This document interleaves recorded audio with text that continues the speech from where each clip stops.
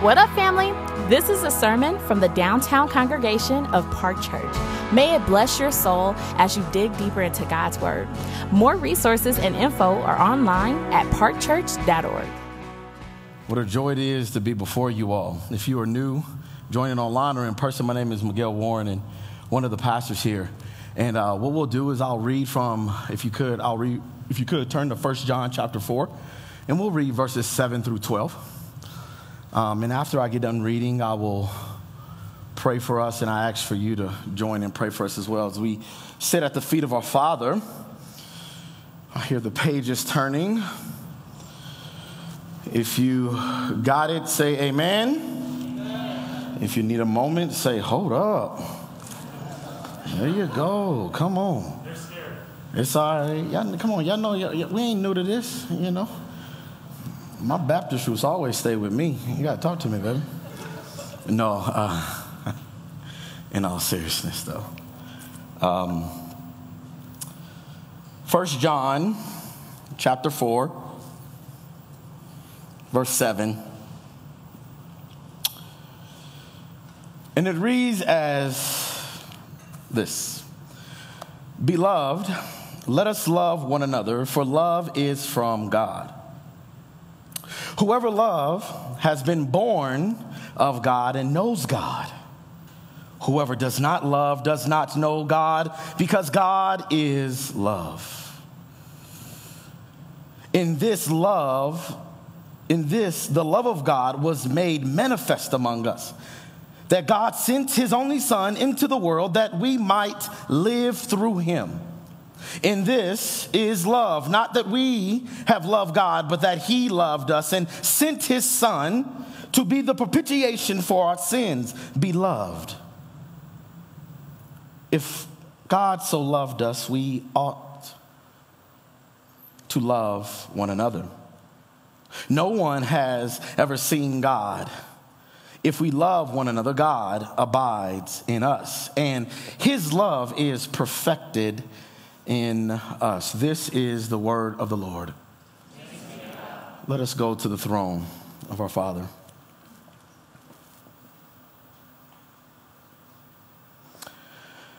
Oh God, how awesome and excellent is thy name above all the earth. We sit in this room carrying many burdens. Life has a way of dealing with us. But Father, I pray that in this moment we will receive your invitation, that we would find rest in you, that you would speak to us even though we exist in this weary world. Help our hearts and our minds be oriented around you, to have a greater awareness of your presence, Father. I pray that you do what I or no man can do, and that is bring life from dead places. Ignite that which is dead, Father. Rebuke, encourage, fan into flame that which is going out, Father. I pray that as we talk about love, help us to have a better understanding of what love is. And so, Father, under the sound of my voice, let the words of my mouth and the meditations of my heart be acceptable in your sight, oh Lord, my rock and my redeemer. And we all together said, Amen. Amen. Love. We all want it. Love is something that we all desire to have. And I guarantee that if we sat here and broke off into groups and had a conversation about the definition of love, we would kind of have different meanings, different ranges thereof. Many of us live in this world looking for love in different ways. Some of us grow up waiting to be loved, to get married, to find that perfect spouse. Many of us want to be loved in this world because we're like, if I could just get this job, then life will be good and I will feel loved because I'm wanted. I have skills. You name it. You keep going on and on. Love is something we all seek because we're human beings and we were created in God's image. My question to you is, what do you love most? If you was to take an inventory of your life, how would love be defined in your life? By the way that you live. Here's the reality is that because we're human beings, we're broken, we tend to discard God's standard of love because we want to love and be loved based off of our standards. We tell God we know what's best because we live here on this earth. We walk through life. People, believers, non-believers, allows love to be defined by the world instead of allowing God to define it. And today we will spend our time looking at how Jesus is the love we need for this weary world. Love in the book of 1 John, it's mentioned on every page. It's actually mentioned 40 times throughout this short letter. It's one of the major themes that comes about through this letter. And in this book, in the book of 1 John, and throughout the Bible, we often see how love is woven throughout the fabric of our lives as human beings. We were created to love, and we all desire to love and be loved. We know that God has the two greatest commandments. Love is our highest calling. If you are a believer, we know in the Synoptic Gospels, and particularly Matthew 22, we see that the two greatest, the highest call, love the Lord God with all your heart, soul, mind, and strength. And the second greatest commandment, love your neighbor as yourself. It's one of the highest calls that we have as a believer, if not the highest here. Now, what I want to do, because the topic of this Advent series is for us to see how Jesus is the love we need for a self-centered world. And hear me, if you're a believer, we have our self-centered moments. And if you are a non-believer, I respectfully say your life in itself, therefore, is self-centered. So whether you're a believer or not, we all need to give ear to what God has to say about love. But what I want to do is I want to talk about this self-centeredness. What does it mean? What does that actually look like? And really simple, again, we can exhaust these things. Self-centered is, in its simplest form, you're preoccupied with yourself, with your own affairs. You're concerned solely about your own desires, your needs, your interests. And if you need synonyms, it can go a different way. You're self-absorbed, self-centered, self-infatuated, only self-interest, self-obsessed, self-oriented, self-preoccupied, self-regard. You get what I'm saying? You can take any aspect of life, put self in front of it, and all you care about is me, myself, and I. And if we're honest, we have our moments. If we're honest, we're probably living in some of that sometimes.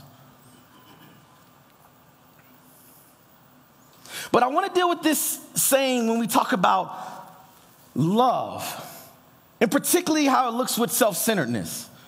There is a saying that is in our culture today that love is what? Love. We've all probably read it. We've probably already heard it at some point. But we say love is love, and really what it means in the simplest form is that love is expressed any way that one desires. The issue again with love is that it disregards, it actually makes the person the author and the perfecter of what love is, and disregards God's standard as the true author and perfecter of love, because what we will see today is that God is love. Not love is God, but God is love. The Bible speaks to what love is and how we ought to express it according to God's standard of love. Before we dive into this, here's what I want to do. Just give you a quick, this isn't exhaustive, but what does self-centeredness of a person that loves look like? What does it look like? It's not exhaustive, but a few things. It really thinks of only yourself and no one else, right? It actually manipulates people or systems and thinking that they're actually contributing for the common good, all the while it's really just self-serving the purpose that's running the ship. Some of us become self-centeredness. We become self-centered because we've experienced pain. You say, look, I've been hurt deeply once, and that's all it takes. Or you say, I've been hurt multiple times again and again, and you say, enough is enough. I will move forward in my life only if it benefits me. I will not be taken advantage of again. Because the pain that I feel doesn't feel good. And you're only going to engage with someone to see what stock does it have for you only. And what happens is that we build up this wall because of pain. And now we become encumbered with ourselves and how we look like. We actually use people as instruments for our life because of this pain. We actually, whatever tune that we want to soothe our heart, we pick up the people and play that instrument tune so that our hearts can be soothed how we want to be in life. Or, oftentimes, we make people our stepping stone. We say, hey, I will do this with someone because I need to get there. Actually become the first step and the second step. All the while will I be on my trajectory to where I need to go. And if they get there, then that's okay. Sometimes we become self-centeredness when it comes to love because we're actually ashamed of our lives. We're ashamed of what we've done and how we lived. And you say, there's no way, I cannot bring that to anybody. Therefore, I'll just keep everybody, we think we're doing a good thing, I'll keep them at arm's distance because they don't understand the darkest place of my life. And here's how another way love looks like in a self-centered way. God has actually gifted people to be very compassionate and loving in such a way that actually helps the body. And so therefore, because you got some gifts and you know that you're good at it, we tend to move towards things, whether initially or through the process, and we tend to think that we are the savior. We think that, hey, I can actually get this person to get to there. Hear me, it's very subtle. But what is good and has good gifts to be used for the body actually can be manipulated and is using to prop yourself to make yourself feel good because you think you are the savior. See, that's another side of how self-centeredness does work. But here's what I want to talk about to juxtapose that a little bit is self-care, right? Because you're like, well, hold on, can I do some things for myself? Isn't that okay? Yeah, it is. Self-care or self-love, what does it look like? It's practicing on taking actions that preserve your peace or even your health. It's a practice that takes on the role of protecting like your well-being. What does that look like? Again, it is not exhaustive, but you engage in health and wellness of your life. You work out, you eat well, you go enjoy certain recreations. You go to the spa, you get massages, you relax because you have a stressful job. Rightfully so. There's nothing wrong with self-care. There's nothing wrong with going to the mountains and hiking. There's nothing wrong with going to enjoy good company because that is self-care for your soul. Hear me, there's nothing wrong with that. The question we got to ask is, what's the heart motive behind it? And sometimes people don't know, but God knows. And let me say this. Self-care is removing yourself or walking away from a situation that is physically, mentally, emotionally, and spiritually abusive. God does not call us to sit under the abuse of people to be their punching bag. So it is self-care to remove yourself from that. And I know we can get into the semantics of like, well, you know, God tells us to bear one another's burdens and all that. We know what abuse is. We've got stories of what that looked like. We've probably told friends that relationship is not good for you. You should get out of it. But again, that's not exhaustive. That's just a few things. But what we'll look at today in this text is how God really is love, how he defines it. And if you would, draw your eyes to verse 7 and 8. And it reads as this: Beloved, let us love one another, for love is from God.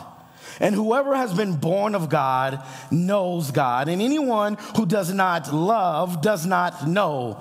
Why? Because God is love. Love is from God. God is love.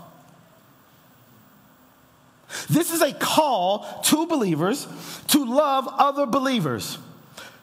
John is writing to other Christians. However, get this, it does not mean that we are exempt from loving other people that are non-believers. That doesn't mean they don't get to experience love. That's not true. And here's something here. There are non-believers that actually love better than believers. So why is that?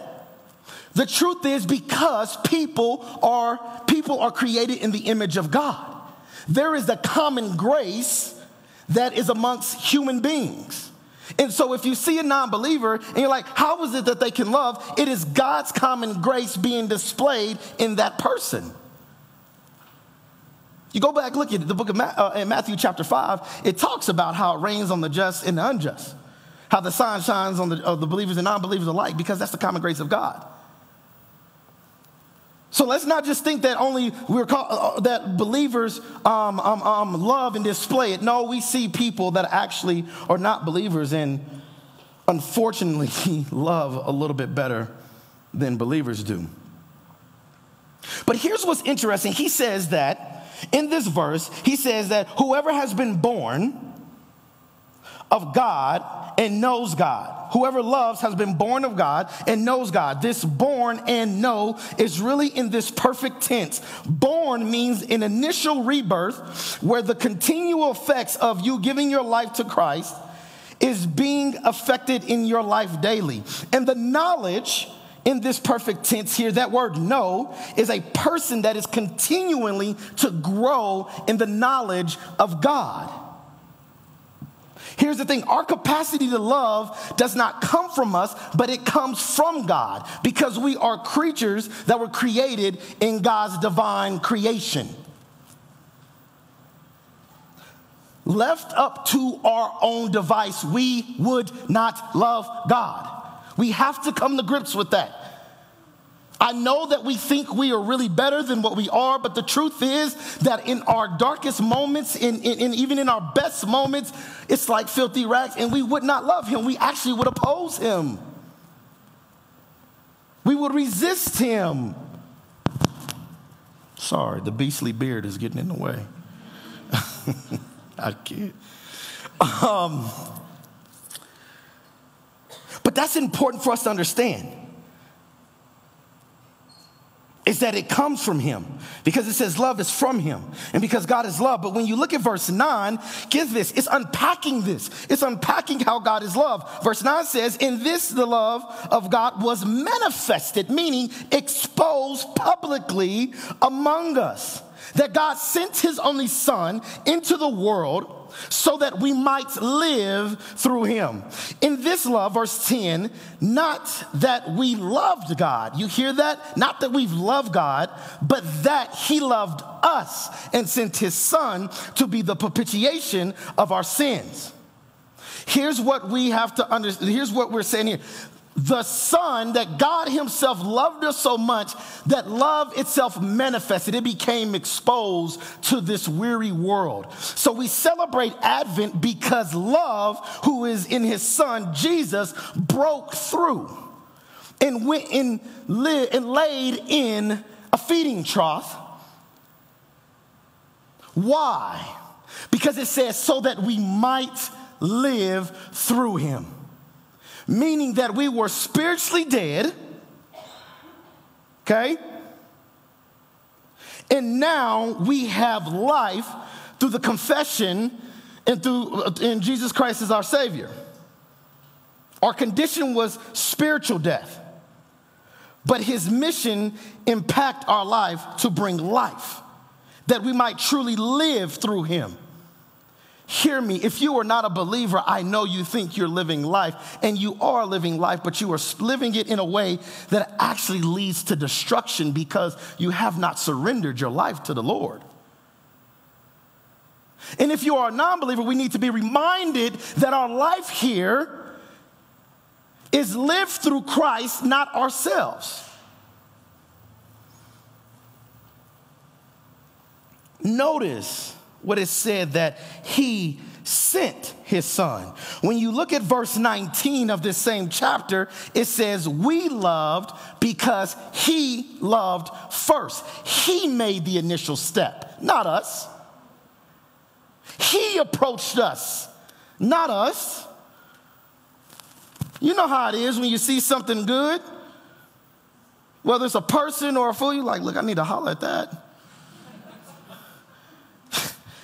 I'm just being real. Hey, and we'll find a way. I remember when I first met Sierra, my wife, I met her at church. What a good place to meet her. She's a godly woman, you know?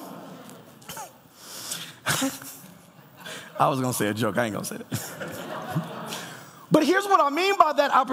What I'm saying is that we think that we pursued him, but in this situation, when I look at my wife with Sierra, and I remember I went away from college, but I saw her at Bible study, and I called my boy. I'm sorry, this wasn't holy enough, but I said, hey, bro, you remember that girl that was sitting like 3 rows before her? She got the long hair, brown skin. Yeah, she kind of looked good, man.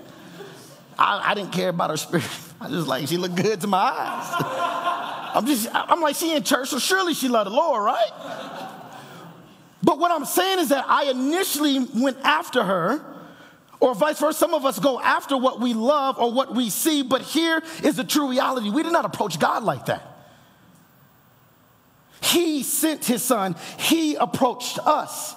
And I think that's important for us to know as we unpack that. Here's the thing. Real love has its origin and its source in God and not the world.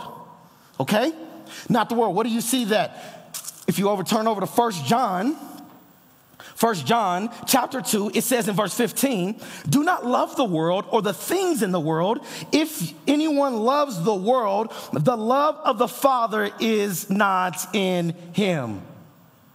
For all that is in the world, you hear that? All that is in the world, the desire of the flesh, the desire of the flesh, the desires of the eye, and the pride of life is not, hear me, is not from the Father, but is from the world.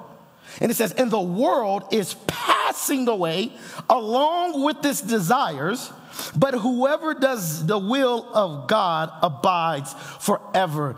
Loving the world is not the way to go. It is fading and deteriorating away.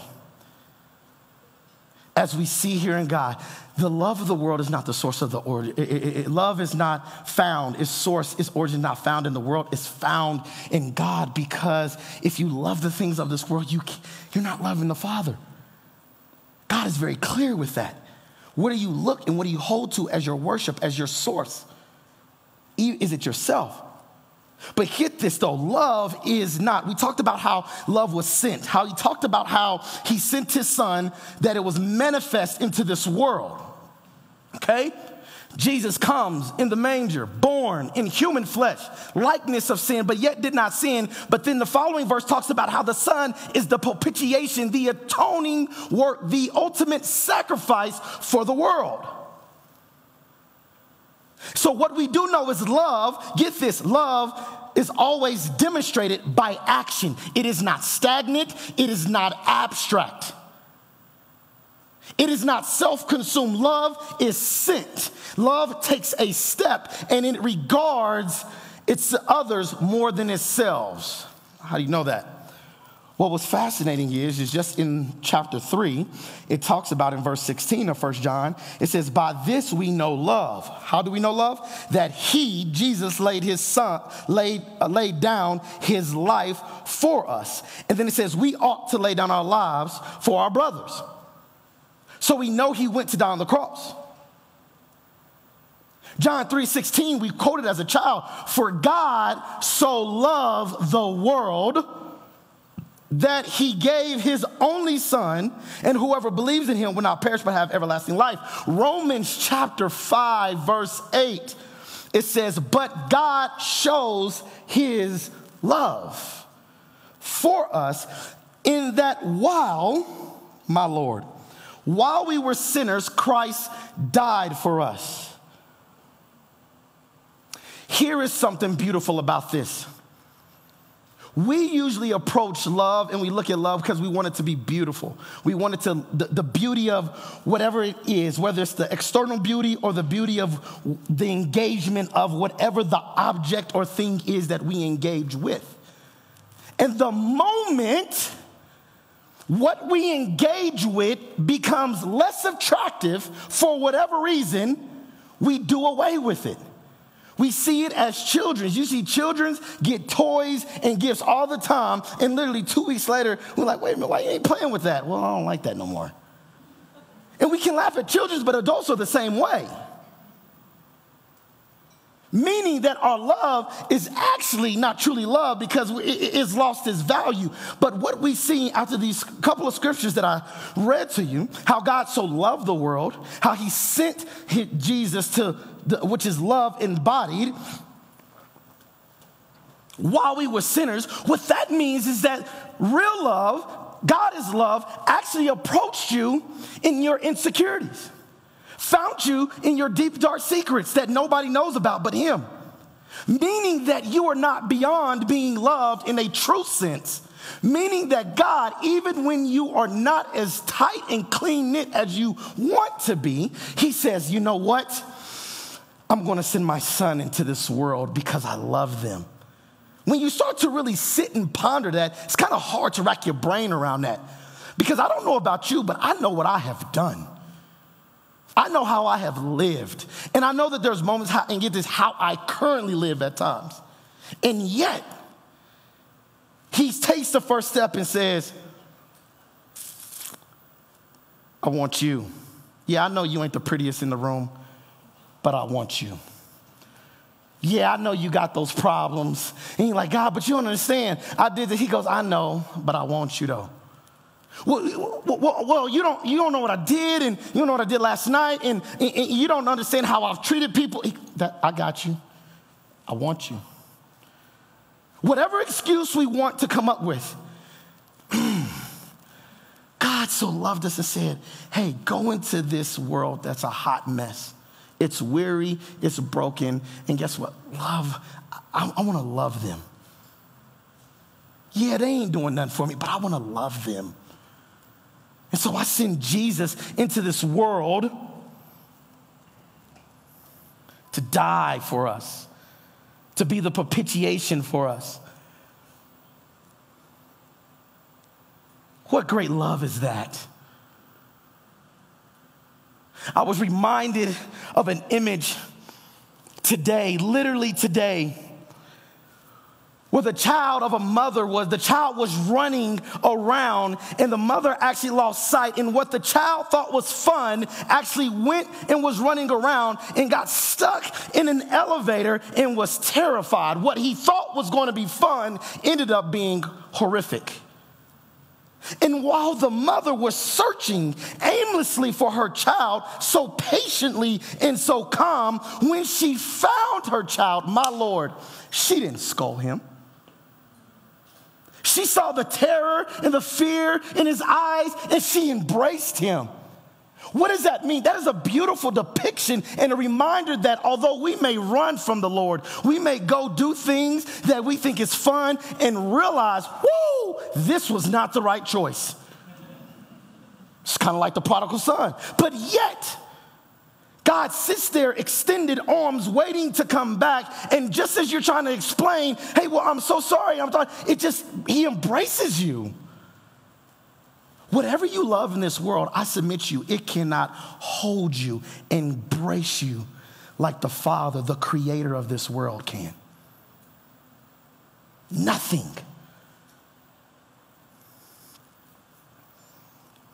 Wow, my Lord. Verse 11, we got to keep going. He says, beloved, in verse 11, if God so loved us, get this, If God so loved us, we also ought to love one another. Fascinating here. What this lets us know is that word ought is really it becomes a command. It is our obligation and the inner motive for us to love people. Loving others does not mean, and hear me, when he says you ought to love others, I said this earlier, loving others does not mean you subject yourself to their abuse. And hear me for a moment, I would like to talk to believers here. Because unfortunately, we hear stories within the church of how whether the pastor or believers get manipulated and sucked into propping up the person's kingdom instead of God's kingdom. Hear me. Loving others does not mean you subject yourself to the advancement of a person's kingdom. That does not mean that. God does not call that. He doesn't call us to please man. He calls us to please him. And unfortunately, many of us either experience that through our life, or we know friends or other people who has experienced that and has been subject, all in the name of Christian kingdom work, gets hurt because they realize at some point, I'm actually carrying out somebody else's get this, I'm propping up a man or a woman's vision that actually kind of makes them God instead of God himself. I love that. Somebody said, uh-oh. Amen, lights. Come on, let's just be real here. God doesn't call that. So when we love others, we ought to do it from a place of love in the way that God calls us to love. Okay? But what we know is that love also bears witness to God. It bears witness to God. Well, how do you know that? Well, if you look at verse 12, here's what it says.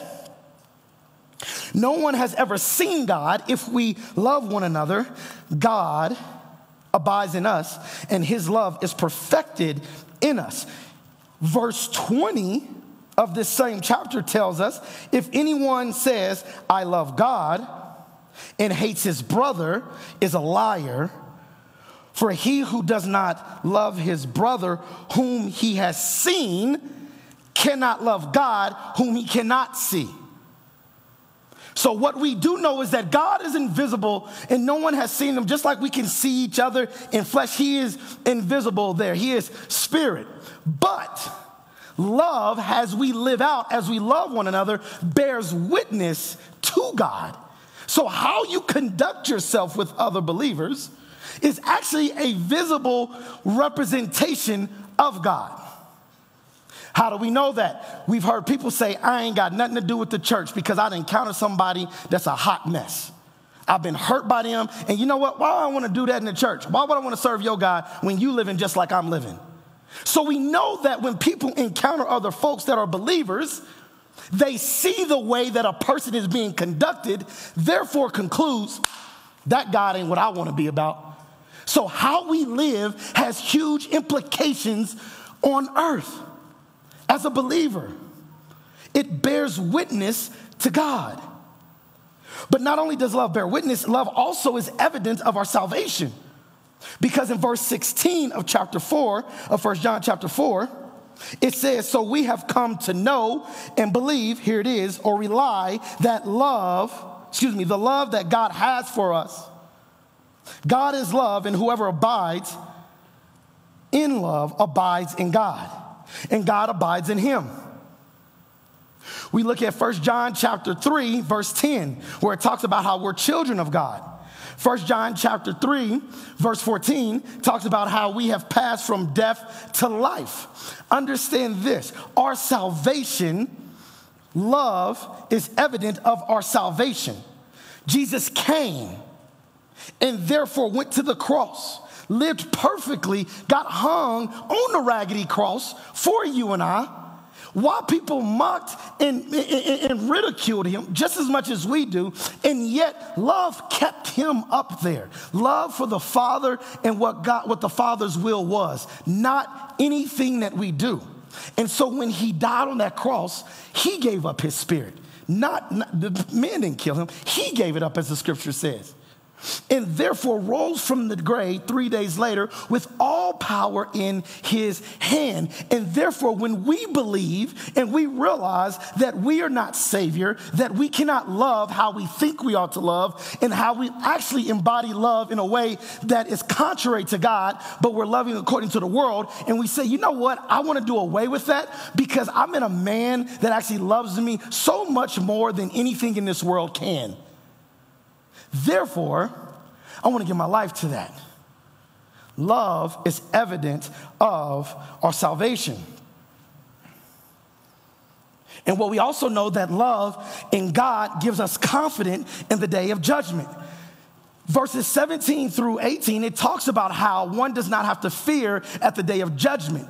The reason why one does not have to fear at the day of judgment is because they confess and given their life to the Lord, and the Lord looks at them and will treat them God will look at them and treat them just as he does his son Jesus.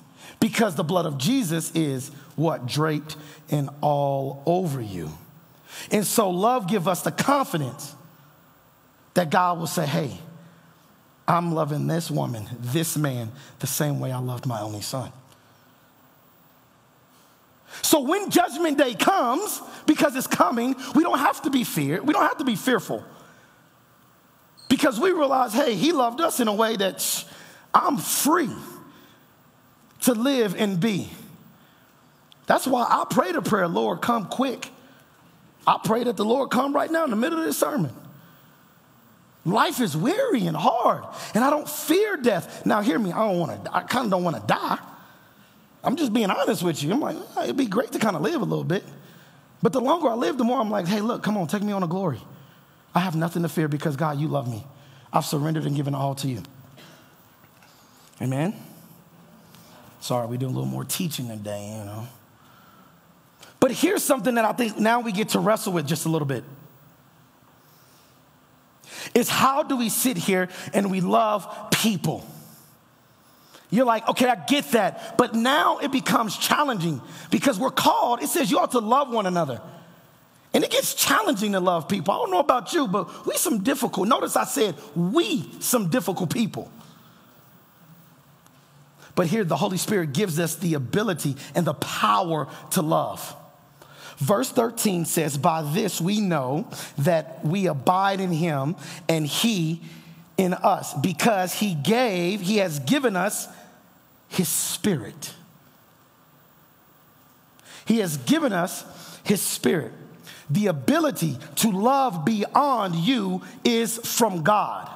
The ability to even love when you have been wronged, hurt, wounded, and have no desire, you're able to because of the power of the Holy Spirit that is inside of you. Remember what I said, love moves forward. Love is not stagnant. Love is not abstract. It is an action that is expressed and lived. It's not just with word alone.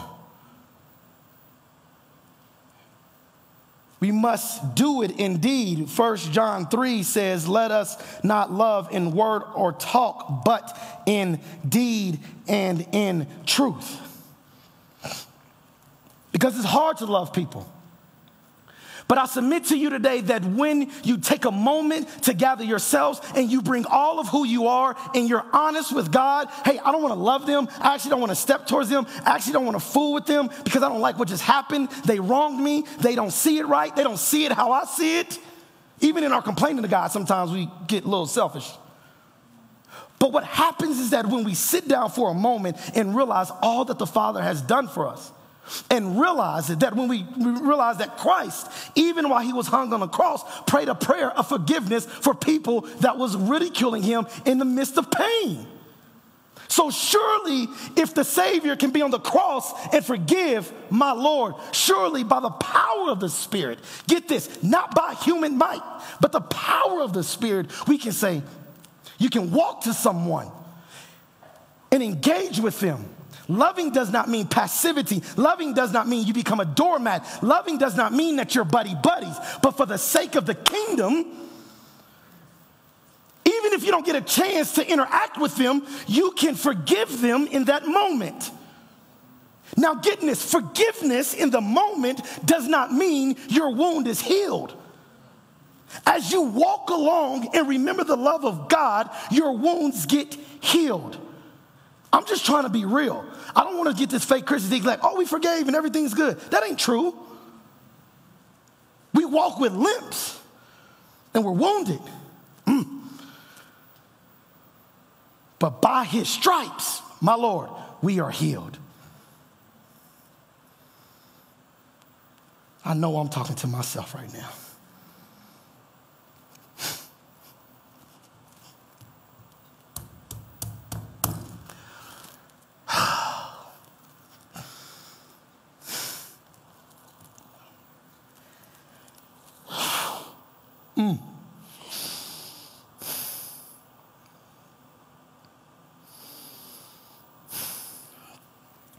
So how do we love one another? It's through the power of the Spirit. What I'm going to do as we get ready to wrap our time, I'm just going to going to a couple of verses that can help us to know how we can love one another. How is love to be looked at here on earth? We know that Jesus came. God is love. He sent his son. Love was manifested to us. His son was sent to be our propitiation. So therefore, we know that love is embodied in the person of Jesus. And that's why we celebrate Advent, because we wait his longing for him to come back and make all things right. But until then, how do we love in such a way that brings a little bit of heaven here on earth until we wait for Christ to come? 1 Corinthians chapter 13, we all have heard it before. Some of us may have. And particularly verse 3 and 4. But verse 4 through 8. But what's fascinating here is that when you go back and look at 1 Corinthians chapter 13 and you look at verses 1 through 3, it talks about how that you can be gifted, you can do whatever you want. If there is no love, you're just clinging cymbals.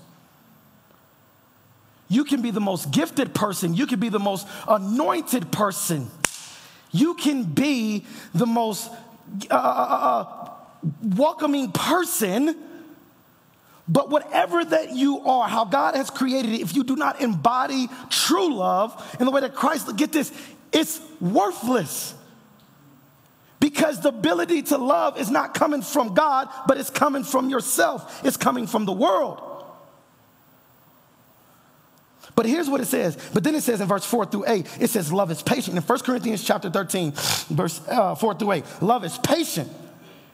Love is kind. Love does not envy or boast. It's not arrogant. It's not rude. It does not insist on its own way. When you look at this, you hear Jesus embodied in this, because Jesus was immensely patient. He was immensely kind. He wasn't boastful or envy. Actually, he wasn't arrogant, nor was he even rude.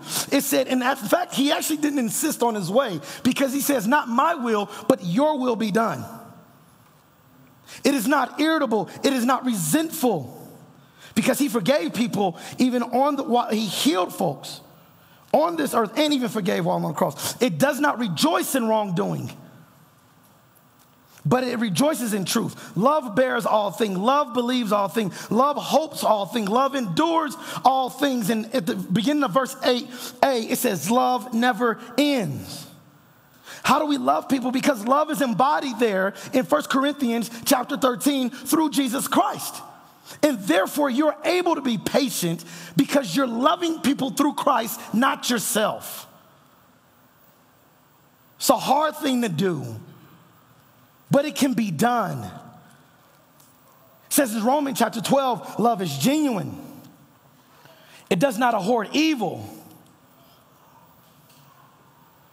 It holds fast to what is good. Love one another with brotherly affection. Outdo one another by showing honor. We know, how do we love people? We know that love is sacrificial and servanthood. We already seen in 1 John chapter 3 where it says that he laid down his life and we ought to lay down our life as well.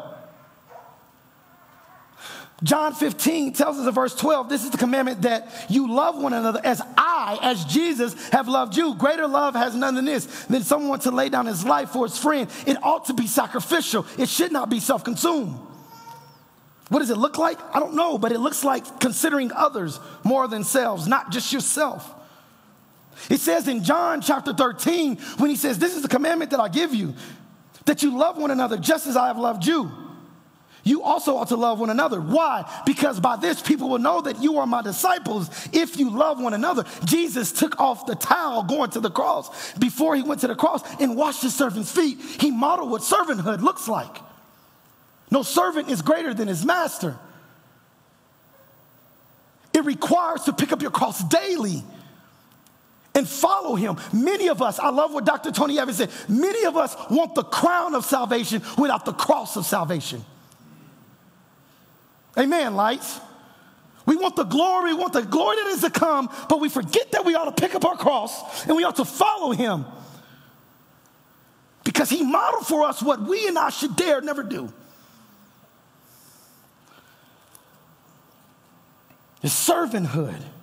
You're thoughtful of others, Philippians 2, as we talk about, as we know. Don't do nothing out of selfish ambition or vain conceit. In humility, consider others more significant than yourselves. Let each of us look not to his own interests, but also the interests of others. That means the same way that you want to be interested in your life, you ought to be interested in somebody else's life. Doesn't mean you can't be interested, but it's like, you know what? I'm not going to use people as a step stool. I'm not going to use people to get where I want to go. Actually, in the moment, I'm caring about this person more than myself. What's a simple way to do this? And I struggle with this. That means that when you're engaging with somebody, guess what you don't do? You don't just sit here and pull out your phone in the middle of a conversation. Get on Instagram, get on Facebook. I do it. I'm guilty of it. Listen, I'm preaching to the choir. But I'm realizing little subtleties like that displays to people that I care more about what's here instead of what's in front of me. We ought to be encouraging to one another, as 1 Thessalonians 5 says. Encourage one another, build one another up. Encourage one another in words. We ought to be hospitable to one another. We ought to act humbly towards each other. We ought to pray for others. We ought to live in peace with others. We ought to show forgiveness. We ought to bear each other's burdens. Why? Because in verse 21, it says, this is the commandment we have from him, God the Father. Whoever loves God also must love one another. The way that the world loves does not compare, does not embody anything what God's love is. The love of the world cares about me, myself, and I. And it's passing away.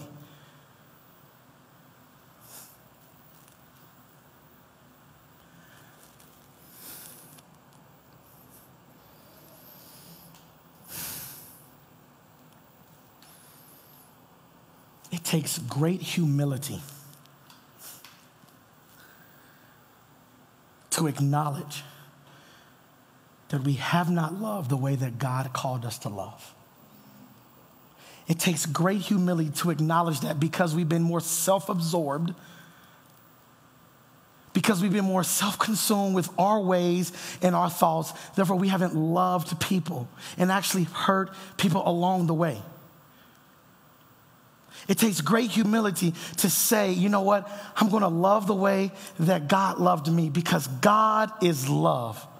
And he shows throughout Scripture what that looks like. Therefore, even when I don't want to do it, because if you keep reading in 1 John chapter 5, it talks about how the commands that God gives us are not burdensome. It just goes against our selfish nature.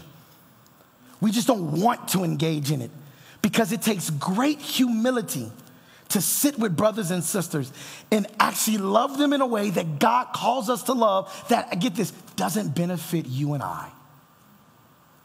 And so let us be people that we were marked by loving others in this world, that we embody Christ in the flesh, that we embody a little bit of heaven here on earth and love people so that when people encounter and they say, hey, look, get this, I've met someone that actually loved me when I was a hot mess. And you talk about your God loves you? Yeah, I want some of that. Because you realize where you once were. And you say, you know what? I will be foolish to not love someone the same way God has loved me.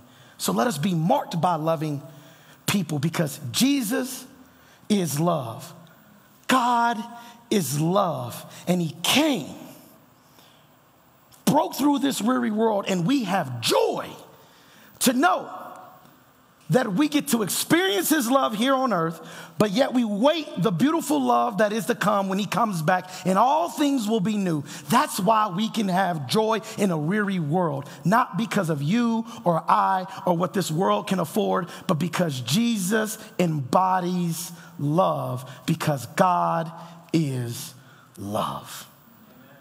Let us pray. God, we thank you that you love us and that you are love. That love is not love, but that God is love, and it was manifest to us through your son, Jesus. May, by the power of your spirit and your might, Father, may we be able to love one another the way that you call us to love, that we love through sacrificing, love through servanthood, through encouragement, through edifying one another. Because the way you call us to live is not burdensome. By your power and your spirit, God, help us. In the name of Jesus, we pray, amen. Thanks for listening. Park Church exists to make disciples of Jesus for the glory of God and for the joy of all people. If you enjoyed this, make sure you share it with someone. We'd also love to hear from you on social media. Find us at Park Church Denver. Lastly, more resources and info are available online at parkchurch.org. Peace and love.